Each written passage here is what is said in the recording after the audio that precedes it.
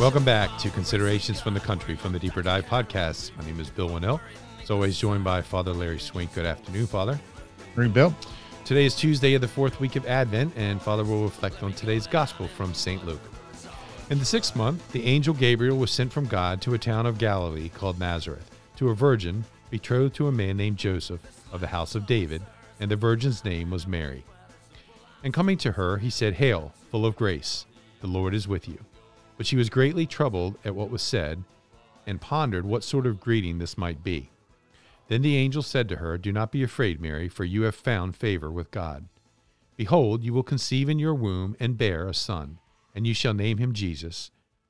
He will be great and will be called Son of the Most High, and the Lord God will give him the throne of David his father, and he will rule over the house of Jacob forever, and of his kingdom there will be no end."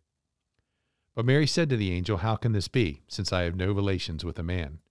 And the angel said to her in reply, "The Holy Spirit will come upon you, and the power of the Most High will overshadow you. Therefore the child to be born will be called Holy, the Son of God.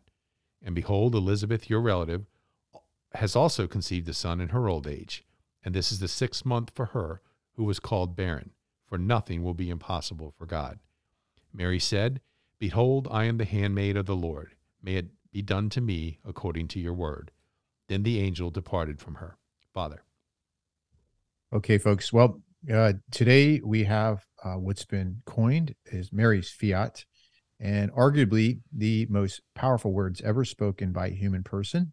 We know that Jesus is true God and true man, but any created being, these words are arguably the most powerful and instrumental words of our eternal salvation, where our Lord, the angel Gabriel asked Mary to accept a vocation, a calling, a request to help, to be a conduit of grace for humanity by accepting this job and this vocation, this calling to be the mother of God.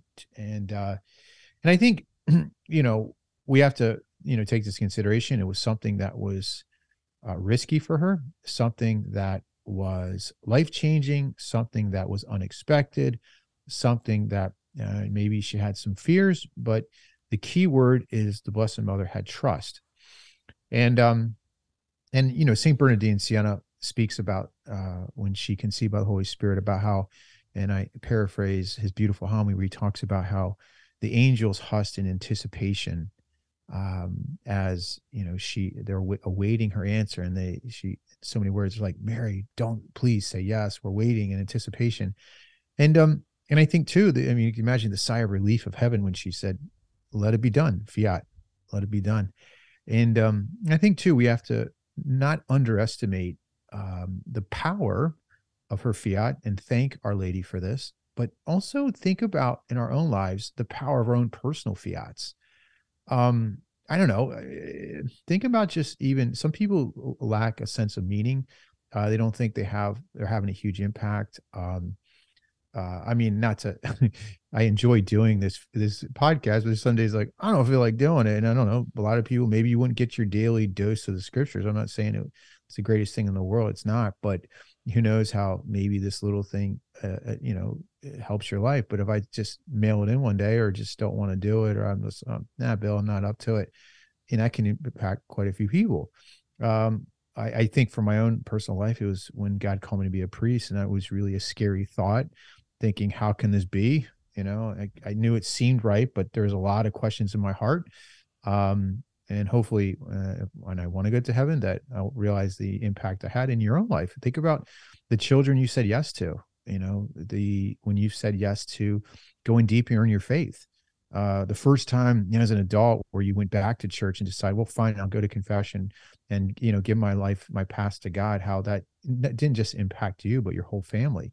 So, I just think it's something to think about, prayerfully today is, what were the big fiats in my life that just really had an impact on myself and my family, right? And then, but also, like, what are the little fiats that I know have an impact, but I have a hard time saying yes to it? And ask Our Lady to help you with those things today. And I just think one thing we can learn from this particular gospel is that, one person's yes impacted all humanity, And even our little yeses don't just impact us, they impact everyone around us, right? Because there's no such thing as, people talk about individual sin. When we say no to God, the church teaches there's a social dimension of sin where it impacts everyone around you, indirectly or directly. But also when we say yes to God, it also impacts everyone around you, not just yourself. So thank Mary for her fiat, but also ask for grace to say yes to God today in the little things and maybe the big things. The other thing I would just suggest, if an angel appears to you, just say yes. We learned from Zechariah, not a good idea to question angels, just say yes and let God do the rest.